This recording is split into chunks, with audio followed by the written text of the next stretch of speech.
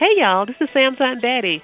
I'd just like to take a moment to run you through, give you an idea of what I do to get ready to record the script every week.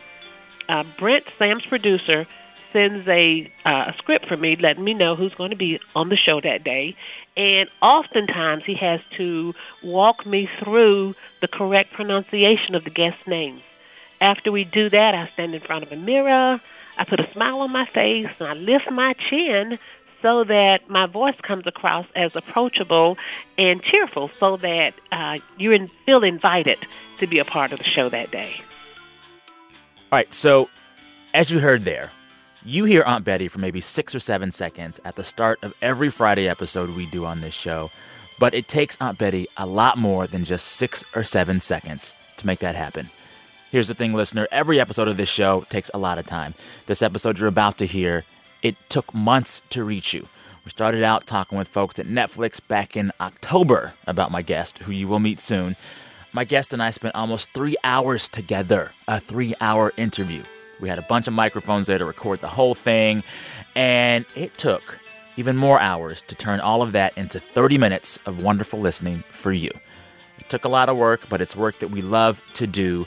And I'm asking you right now to support that work by supporting your local public radio station. If you go to donate.npr.org/Sam, you can find the local station of your choosing and give. Donate.npr.org/Sam. Thank you.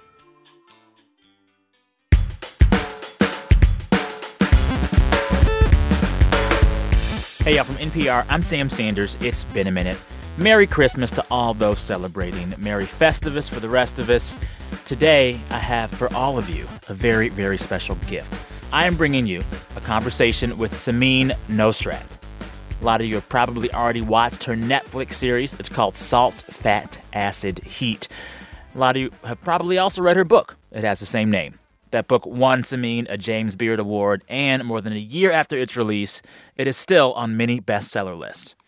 Today, Samin tells me the stories behind that show and that book and her. And this conversation took a lot to make it happen, actually. Samin and I wanted to be in a kitchen together, but my kitchen is just sad. I ain't got no spices. I ain't really got no food. I got an empty fridge most of the time. I do not cook a lot. So I borrowed someone else's kitchen. Hi, welcome to Not My House. Samin and I hung out in the kitchen of my NPR colleague and dear friend, Angie. Angie and her family have a real grown-up kitchen. Is this a shoes-off house? No. Okay. That's Angie. Anywho, fun backstory to this. On the day we met, Samin was rushing from one place to the other. We had been messaging back and forth about what to actually cook together. And then she was like, it's cool. I'll pick up the stuff. I'm going to make a run to Trader Joe's. This is why a person should not go to Trader Joe's when they're hungry and on the phone and behind schedule. On that TJ's run, she also got herself some snacks to eat before we cooked. Okay, these are Trader Joe's. They're the green cheese and chili tamales. They're I buy them. There's 2 in a package. I buy 3 packages at a time and leave them in my office freezer at work so that anytime I'm there at 6 p.m. and I'm like, what am I gonna eat? Yeah, they're so good. I love that a celebrity chef is giving me permission to eat frozen Trader Joe's food. I think you're allowed to eat whatever you want. I know, honestly. but like to feel good about it. I don't feel guilty about it anymore. Those ones are really delicious. Yeah. The only thing more awesome than knowing that a big deal, famous chef like Samin loves Trader Joe's tamales is that she also asked me what I wanted from that TJ's run. You got my favorite dark chocolate almonds. Those are really good. Sea salt and turbinado sugar. Oh my God. They have good texture. They really do. Yeah. This is what has made Samin and her show and her book so popular. She can walk seamlessly between the world of ordinary, everyday food while also traveling all over the place, cooking and eating with some of the biggest names in the biz. Samin writes a food column in the New York Times Magazine. She trained under the renowned chef Alice Waters. She has worked with food writer Michael Pollan. But on screen and in person, she is as accessible and relatable and down to earth as your favorite Trader Joe's comfort food. Did I mention? I definitely feel really... She microwaved the tamales. They're frozen tamales. Yes, tamale time! After Samin got to eat a little bit. That's good. It is so good. We sat down to talk. They're really yummy. Samin is someone still adjusting to celebrity. When we met, she had just gotten off a flight from Berkeley, where she lives.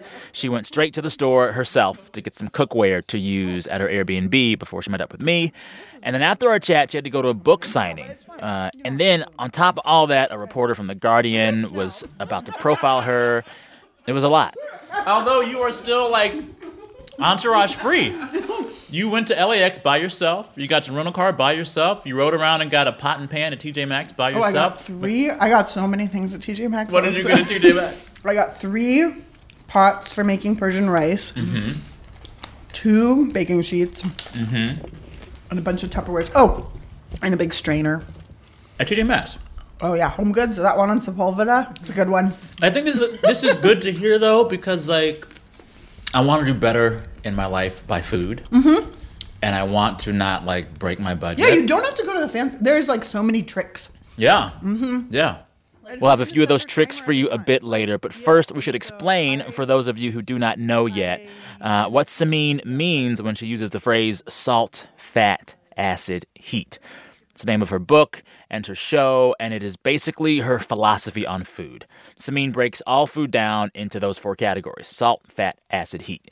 And she says once you understand those categories and how they all work together, you don't even need recipes anymore. You'll just know how to make food taste good.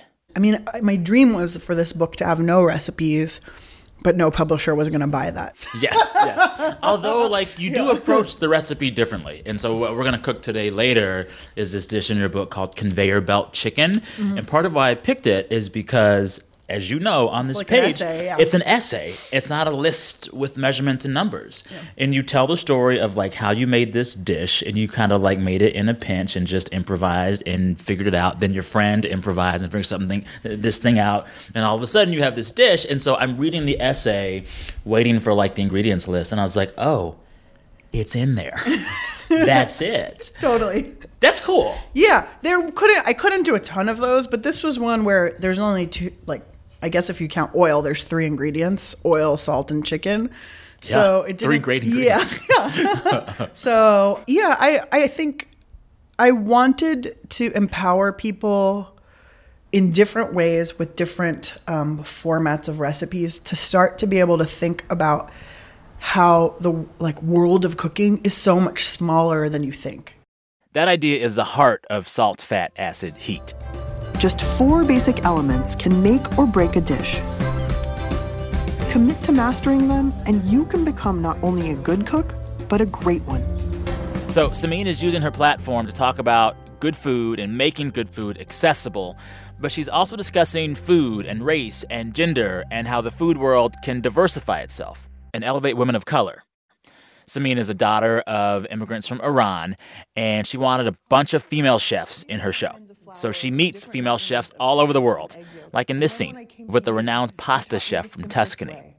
It's really just flour and eggs to make handmade pasta, right? Yes. And the eggs give the richness, the incredible fat. And you used more eggs than I had ever seen. This is the reason why in Italy we call this pasta all'uovo. Pasta all'uovo, means yes. That is flour and eggs. This show, y'all, it is just beautiful to watch. It is cinematically shot, kind of in the vein of another Netflix food series, Chef's Table. You'll see Samin in these, like, sweeping drone shots of an Italian olive orchard, or sampling fruit in this sunny citrus market in Mexico, or hanging out on this chilly fishing dock in Japan, eating fresh-caught sushi. It's just beautiful. I love beautiful things. I care a lot about making beautiful things accessible for everyone. Yeah. And I think a lot of the credit to the way that it looks, at least as far as my imagination and what I could imagine that it could look like, goes to Chef's Table, which I think paved a road for me to understand what a food show could look like. Yeah. Because before that, I never really saw anything so cinematic. When I think cooking show, it's just like, okay, you're in the kitchen. You're in a studio, exactly, with, like, studio lighting. Yeah. And, I mean, there's value to that, absolutely. I mean, Julia Child had, in a lot of ways, like, the lowest production value of all time, and yet we learned so much from her. And actually, in doing research for the show, I watched a lot of old clips of hers, and watching her and the fact that she could do entire scenes, entire dishes in one take without stopping, without a break, is incredible. She could talk for 14, sometimes over 20 minutes without stopping, without making one mistake. I mean, my joke on camera or on our crew was 7 takes, Amin. I want us to start getting ready to cook this conveyor belt chicken. Yeah. But as we get ready, tell me what's been the biggest change for you since the show. I know we talked about it. I think the amount, like the people recognize me everywhere I go all the time. Yeah. And what do they say? That's the first thing you hear often most, you know. Oh my God, is it you? Do you want to do more stuff on camera? You're good at it. I think, yeah, I really enjoy it. I really enjoy having a new medium for storytelling. Yeah. It's not my life goal to be a television star. Like, I think as long as I have another idea that makes sense for me to do it, I would like to do it. But I think probably what it'll be is that I do one more thing. Yeah. And then once I have some power, then what I'm going to do is like open the door for other people behind me and pull up other, because the interesting thing is seeing a big part of what people have been so excited about makes me a little bit sad, actually. Like the number of think pieces, and they're so overexcited to see somebody different, on camera. And I'm like, you're really starved for this. We as a community are really starved for this. And I already, to some extent, had the experience of feeling like the only brown cookbook writer, not of all cookbooks, but certainly of like the general cookbooks that have now been accepted into the canon. Another. And so, and so usually when you're like not a white person, you write a book about your family's your heritage cooking. And so, which is not a bad thing, but then somehow your identity becomes the topic rather than your work. And so I don't want to be the only one, and it's going to get it's already kind of lonely in certain ways, and it's definitely going to get lonelier, I think. So I feel like it's my responsibility and also joy and to like hurry up along the others behind me as fast as possible. I want you to give me an example of that loneliness you speak of. What do you mean? A moment when you felt it? I have a lot of loneliness in my life. I'm trying to think of, being the tokenization, being the only brown person on a panel, that happens a lot. And I've learned now to insist otherwise, and to insist that I won't participate unless, we diversify. And often, I have at the ready list of names, because a lot of times the excuse is like, couldn't find one. And you're like, I'm like, here. Let me unroll the scroll. So you're like, me and another at least. Yeah, me and another at least. And the other could be anything. It could be another woman, could be another brown person, could be a queer person, could be I don't even know, like some other thing, but just not like a typical straight white guy, And so, or in the cookbook world, often it's a typical straight white female, but I think a lot of that means changing who's in power. So I'm really curious to figure out how do we diversify like publishing houses, because in all of the publishing houses that I've ever visited, which is close to 24 like different kind of meetings that I've had with various editors and publishers over the years, I have only ever met one editor who's not white. So and they're the ones that give the green light. And they're this the ones is why who I buy always the say books. there's not a pipeline problem, there's a green lighting problem. Yeah, totally. So that's part of it. And then also now, and I cannot say enough good stuff about Netflix. Like the documentary studio at Netflix is the most amazing place that I have ever entered. Really? I Why? feel so well of probably 20 people, who've worked in different roles on my show. 3 were white men, none were straight. And everybody else was a woman, and probably 80% of those women are not white. Yeah. So, what's that like to be in a it is team like heaven. That? It is heaven. It's heaven to be around people of all different backgrounds, of all different like stories in their mind, because then there's a way where when you are in a room, there's not one dominant narrative. I love it. It's in thinking about how you said there's been think pieces written about just the fact that you're a brown woman doing a show like this. I was thinking about like food in my life and the people that I conceptualized food around. Like when you grow up, when you're a kid, when you think of food, you think of women. You think of your mother. You think of your like the matriarchs of the family in charge of the food. That's the way it was for me, at least, right? And I feel like for most people. But something happens when you hit adulthood where immediately not immediately, but over time you begin to associate food, or at least like the ideal of food, and going out to restaurant food with men. Oh, yeah. Chefs I have a lot to men. say about this.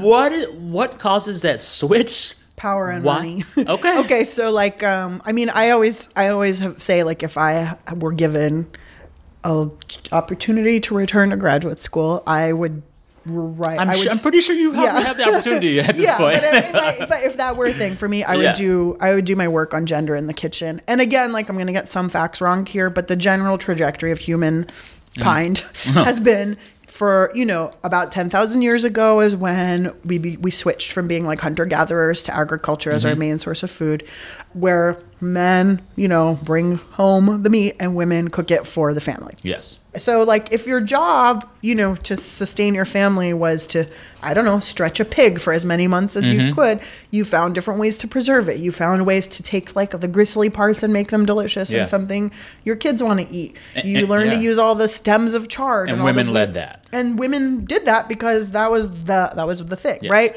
So that's what we now call peasant cooking or grandma cooking, which gets like elevated and like often served in a fancy restaurant with like some pasta for $45 or whatever, right? But then approximately 300 years ago, 250 years ago, was when restaurants became a thing. And suddenly now there was money and attention and power attached to this job that became a profession. Well, and the folks that could open restaurants were the folks that had power, which was probably men. Right. So at that time, kitchens became a place for men, and even traditional French cuisine, which is accepted by many people as the standard. I love that eye right there. I had to think of how to say it, but traditional French kitchens are called brigades, and the organization of sous chef is modeled after the military. Really? So the idea of how a kitchen is run is very militaristic, and that's in order to create order and organization. Yeah. But it's against the evolutionary trajectory of food. Thing. Yeah. And of course, like, this space was not really welcoming to women. And so an entire profession was born where men got the attention, men got the money, men got the stuff, and then that sort of has just continued on and on and on. What does it take to change that? I don't know. Right now I'm feeling very pessimistic, so I feel like the whole thing has to be burned down. What makes you feel pessimistic? I mean, I live in the Bay Area, and our community has definitely been affected by, like, there's just been a lot of women speaking up about abuse and harassment that they have, or that the, like, instinct isn't to be interested in hearing the stories of the people who have been victimized at all. And so I that's a big part of my pessimism, is just that, which is just one part of this. Also, like, this way that, for example, just 3 crops in this country are subsidized by the government for farmers, while abandoning, like, all the actual vegetables, corn, wheat, and soy. And so I just feel like right now I'm feeling and then there's climate change. Like, I'm just in a particularly pessimistic mode at this moment. And so sometimes when I'm feeling the weight of all of that, I feel like the only thing I can do is what I can do, which is, like, get people excited to cook.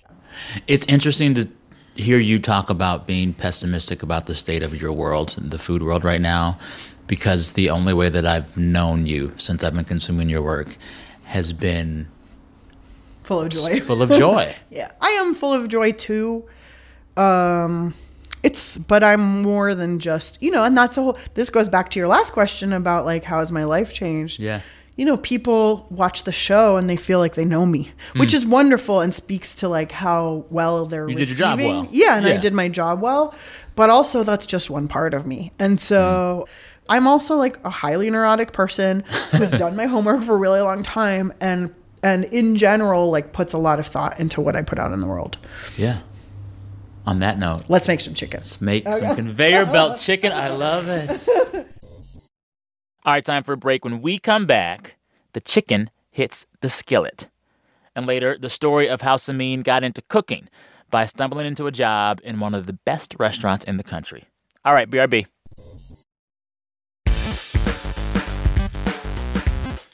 Support for this NPR podcast and the following message come from Wix.com, a web platform for creating your own professional website. With Wix, whether it's your first time creating a website or you're a longtime pro, you can do it yourself. Choose from hundreds of stunning templates or start from scratch with drag-and-drop technology and powerful web features. Join over 125 million people already using Wix to create their own websites. Go to Wix.com to create yours today. So what will you create?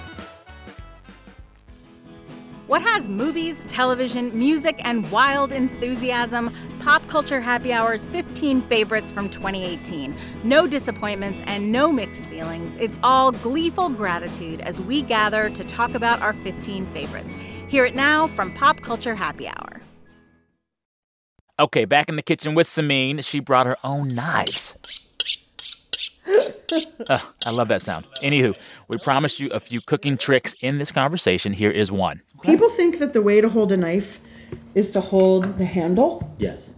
Like put all four of your fingers around the handle. Yeah. That is not the way to hold a knife. Okay. Because if you do that, you don't actually get the dexterity that you do and the control than you would when you pinch the blade. Which I know feels really weird and scary. Like, why would I touch the metal part? Yeah. But when you touch the metal part, all of the power is much more central to the, yes, exactly. And the first probably 3 weeks of doing this feels very awkward, and then it becomes second nature. You just, it's like, imagine holding a pencil toward the top. Why would you do that? You hold a pencil toward the bottom. Yeah. You want to be closer to where you want. To the tool itself. Yeah, to the tool itself. So, all right, now we're going to make Samin's conveyor belt chicken. She calls it conveyor belt chicken because, in spite of the recipe being so simple, a friend told her that it's so good, you'll want a conveyor belt to get that chicken into your mouth as quickly as possible. Okay, first we got to debone some skin-on chicken thighs. Good job. Oh, I cut into the bone. No, you definitely didn't. Don't worry. Okay. That knife's not strong enough. Thighs, of course, are dark meat, unlike the more popular chicken breast, which is white meat. I always will choose chicken leg over chicken breast, and put it there. Yeah, it's juicy. It's juicy, totally, and more flavorful. Breast is and has dry. fat. It's more fatty, and fat is flavor. Fat is flavor. Cutting that chicken. So is salt. So I take a generous pinch, and then what I'm not doing is this. My thumb forefinger pinch. Oh. That's really what I consider to be specialized salting, like individual precision salting. But you even have a whole cutting board of chicken to salt. So you're going to do what I call the wrist wag. Okay. So I'm just sort of letting the salt, I'm not even moving my fingers. It's just, I'm wagging my wrist. Yeah. And it's just sort of flinging out. There you go. There you go. So as the salt settles on our chicken, it's time for heat, which brings us to another cooking trick. Make sure your pan is hot enough. This is how I like to test a pan to see if it's hot enough. I just sort of splash a couple drops of water in there. Almost any time I'm going to put anything into a pan, and certainly any time I'm going to put meat into a pan, I want the pan to be hot before I add the oil, and the oil to be hot before I add the food. Yeah. If the pan is already hot, then the oil will heat up immediately. So, and part of the reason, especially with skin on chicken, is that skin will stick to a cold pan. So we're just going to check. All right, we're getting there. One more time. Then the key to this whole recipe is cooking the chicken skin side down.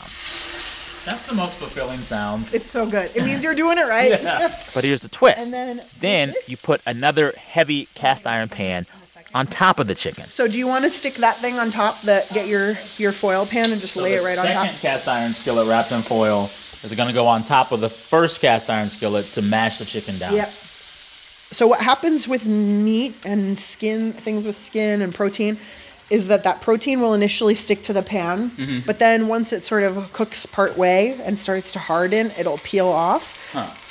I heard that change. Yeah. It's going to start happening more. But, changes. No oven, no stove burner is completely even unless you're using one of those high-tech induction burners. Like the So on this one, I don't know, that window's open. So maybe there's a breeze that we can't feel coming in and pushing heat this way. Or maybe this pan isn't fully centered on this burner. So things are not going to cook evenly. But so we have to move them around. That's the solution. The point of all this is to get the fat in that skin rendered down perfectly. Samin says you can actually hear it when that happens. So the sound of the sizzle is completely different. Like the quality is because now it's just fat. There's no water left. Yeah. And that's just oil. In Samin's book, you serve this chicken with a simple herb salsa. But we had to make moves. Time was running short. So we let Trader Joe's, once more, save the day. We could just put some of the corn salsa. Yes. Trader Joe's corn salsa works just fine as well. Then we threw a few tortillas in the pan to cook them in that chicken fat for a little bit. It's going to take a minute to fry. Oh, look, it's puffing up. Puffing up. I'm into it. And then it's taco time. Oh, my God. Oh, good. Yum. The fried tortilla is good. All right, time for one more break. When we come back, the story of how Samin got into cooking in the first place at the legendary restaurant Chez Panisse in Berkeley. BRB. Support for this podcast and the following message come from the Annie E. Casey Foundation, developing solutions to support strong families and communities to help ensure a brighter future for America's children. More information is available at aecf.org. Hey, y'all, Sam here once again asking for your money. Even a few dollars helps out your local public radio station, which in turn helps out this show. Give now at donate.npr.org/Sam. Donate.npr.org/Sam. Thank you. Post tacos, I asked Samin to tell me the story of how she got her first job in a restaurant. It is a story with lessons about work and success and kindness, and it began with one meal. Samin was in college in the Bay Area at the time. She was studying English literature. She was not training to be a cook at all, but she was dating this guy. Yeah, so he was from the Bay Area. Okay. And so a lot of what we did was go to his childhood favorite pizzeria or ice cream place or just all of the places he loved. And he had always wanted to eat at Chez Panisse, which is a restaurant in Berkeley that is an institution. It was opened in 1971 by Alice Waters, who's really in a lot of ways the progenitor of the farm-to-table movement in this country. But I didn't know any of that. I just knew that it sounded expensive. And that my family had never paid, $100 a person for dinner before. So it seemed out of the question for me. But he really wanted to do it. So we saved up money for 7 months. We had a shoebox that we saved money in, and we saved $220. Wow. And we went to eat there. And I was 19. I think he was 20. And so this was 20 years ago. Yeah. Okay. And we were sitting in the downstairs dining room. I was wearing a denim skirt. He was wearing and I had a black tank top. I don't remember what he wore. But we were definitely not regulars. Okay. And I'm sure everyone who worked there could tell. We stood out as very young, inexperienced diners. And to me, what was really incredible about it wasn't so much that the food was so great, because my mom is a really good cook and I grew up eating really delicious food. So it wasn't that this was the best meal I had ever had. I had just never been in a restaurant where I felt so attended to and cared for. And so that's part of what you pay for. Totally. But I just had never, I didn't understand any of that. Yeah. Everything about it seemed so special, and the lights are just warm enough, and there's these incredible flower arrangements, and it feels really personal, and that felt really special. And the dessert was chocolate souffle. Yes. Which I had never had before. And this was a fancy souffle, because there had to be steps done to it, right? Yeah. So when they brought it up over to us, I wonder why she thought it occurred to the server that maybe I had never had souffle before. So she said, would you like me to show you how to eat this? And I said, yeah. So she said, you poke a hole in it with your spoon, and then you pour the sauce in, and that way every bite has sauce. It was like a raspberry sauce. Which I didn't know was a thing until I read your story. Yeah, I didn't know, but I guess it's it must be the classic French way of doing it. And so I don't think I've ever done it again since, honestly. I don't eat that many souffles, but and so I took a bite and she said, "How is it?" And I said, "Oh, it's really good, but you know what would make it even better is a glass of cold milk," because it was like this warm chocolatey thing. You want cold milk. Like, it seems pretty natural. Yeah, but it's a shape. And totally. She totally was like, "What?" And so she kind of laughed and she went and brought me a glass of milk. And then she also brought us each a glass of dessert wine to teach us like the refined accompaniment. Yeah. And much later, like when I lived in Italy a few years later, I realized that milk is considered, like, to drink milk after 10 a.m. is a faux pas. Like, it's something that babies do, you know? Like, if you're an adult, like, you know, gourmand, you would never drink milk after 10 a.m. So when Americans travel to France or Italy and order, like, a cappuccino or a cafe latte at 4 p.m., like, they're like drawing attention to themselves as Americans. And so, because it's like, I don't know, it's too heavy or something. Like, that's why. Well, and also most folks don't realize they're secretly lactose intolerant. I came to that realization this year. I'm so hurt sorry. my heart. I'm so sorry. It was after an extra large Oreo Blizzard. Oh, God. And I was like, this is it. End scene. I digress.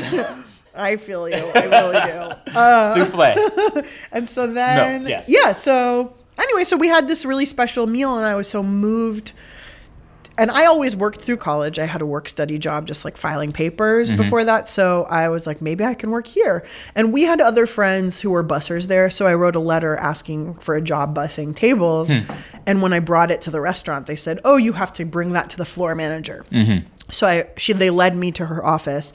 And when she opened the door, it was the souffle lady. That had given you the milk. Yeah, totally. So she kind of remembered me and I remembered her. And I'd written this like very earnest letter saying how moving this dinner had been and could I please work there. And I'd never worked in a restaurant before, but I would try my hardest. And so she was like, "Can you start tomorrow?" Which now I understand to be like desperate restaurant manager speak of like, we need somebody. Can you start tomorrow? Yeah. But at the time it felt like the stars had aligned. Yeah. And so I started bussing tables the next day. And I was an English major. I had never thought about restaurants or food or cooking or anything. And I felt at home in that. What I like about that story, about this floor manager not shaming you when you wanted your milk, was like a certain kind of kindness. And I wondered when I was reading about it, I was like, what would have happened if they weren't kind to you? I don't know. It's good to be kind because it's good to be kind. But also, people don't even know it. Their kindness often opens up a door for someone else. Totally. Absolutely. You know? And I try to remember that. You know, a version of that I'm experiencing these days is I write this column for the New York Times Magazine. And when I first started cooking, this very column was the column that I upheld in my mind as like the highest echelon of food writing. And I've read it every week since I started cooking. And I always thought maybe one day I could have that column. Yeah. And so quite often I'll get a message. Often it's just a one-line message from the editor-in-chief or from my top editor who's like one editor down. It'll be one line. It'll be like, "Wow, really good job this time." Or, "That was so delicious. Like, I went home and made it." And I'll float for a week or for 2 weeks on that one-line email. Thing. Yeah, just one little bit. It's a cup of milk. So now, like, a friend reminded me that I'm that for other people. And so it's my job to be really aware to make sure that I'm doing that for other people. Yeah. Like, for instance, you complimented how I deboned that thigh. You did such a great job, Sam. It is, I mean, and like, just to go back to that story, just because like I could visualize it so clearly in my mind, but like that floor manager giving you that cup of milk with the dessert line and saying, "I'm gonna show you both." It feels like that is a lot of your approach. Like, I'm gonna meet you where you are, but I'm gonna show you both of these things. Totally. Yes. Yeah, and I just feel like shame is not a good teaching tool. Like, I just don't feel like telling people that they're not buying the right thing or that they don't like the right thing is going to win anyone over and make them want to listen to me. Also, you know what it is like for salt, fat, and acid make food taste good. They make food taste good for humans. Yeah. And we as humans have evolved to crave those things. Yeah. Our bodies can't make salt. They can't make certain kinds of fat. So we crave eating them, and that fat is what powers us. And it completes us. Totally. And acid is what brings contrast. Acid makes our mouths water. So when we say something's mouth-watering, it's because it's acidic. And so you already know so much of what I am teaching. People already know that, even if they don't care about cooking and they don't want to care about cooking. And the example I always use is when you go to a Mexican place and you get a burrito and you take a bite and you're like, this is falling flat. How do I fix it? Lime. You're like, yeah, let me squeeze some lime. Let me put some sour cream. Let me put some guacamole. Let me put some salsa. What are those things? They're salt and fat and acid. Yeah. And so that's what makes food taste good. That's what makes pizza taste good. And all the things that we sort of want to eat have those things in balance. And helping people realize that they already know that then maybe makes them a little bit more excited to put that information into use. Altogether, Samin stayed with me at Angie's house for like 2.5 hours. I have not had an interview lift me up this much and make me smile this much in a very, very long time. One more. Oh, my goodness. You're the best. This was so awesome. Thank you. Before she left, Samin hugged everybody a few times. My colleague Angie, who lent us the kitchen, and her husband Daniel, and her son Hadley. She even left us a few Trader Joe's goodies. Do you want your corn salsa? No, thanks. And then Samin Nosrat, the chef everyone's talking about right now, went out the front door to her rental car, this rental car full of pots and pans from TJ Maxx. And then Samin drove herself across L.A. in traffic to a book signing. All right, drive safe. For a book that, as of this taping, the week before Christmas, was out of stock online. Bye. Bye. Come on, get back here.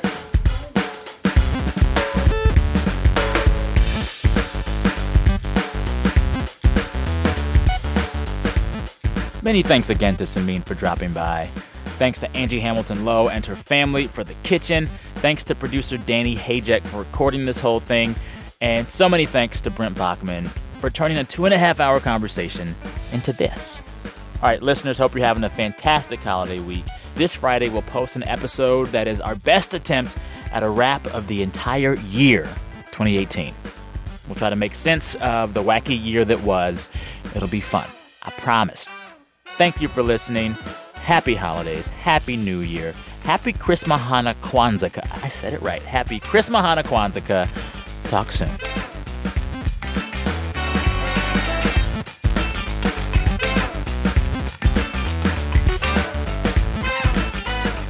Say hi, Hadley. Hello. I wish there was vision of Hadley's like suspicious eyes right now. Go shake Samin's hand. That's Samin. Hi. Nice to meet you. How old are you? I am 9. What's your favorite food to eat, Hadley? Just like tell me. Sushi by far. Sushi? Oh, is that why there's a drawing of sushi on the fridge? Yeah. That's for my dad's birthday. He likes sushi. Is there a kind of sushi you like? Yellowtail rolls. Oh my lord. He knows. He knows, yeah. He knows. Do you put wasabi and soy sauce and ginger, or like are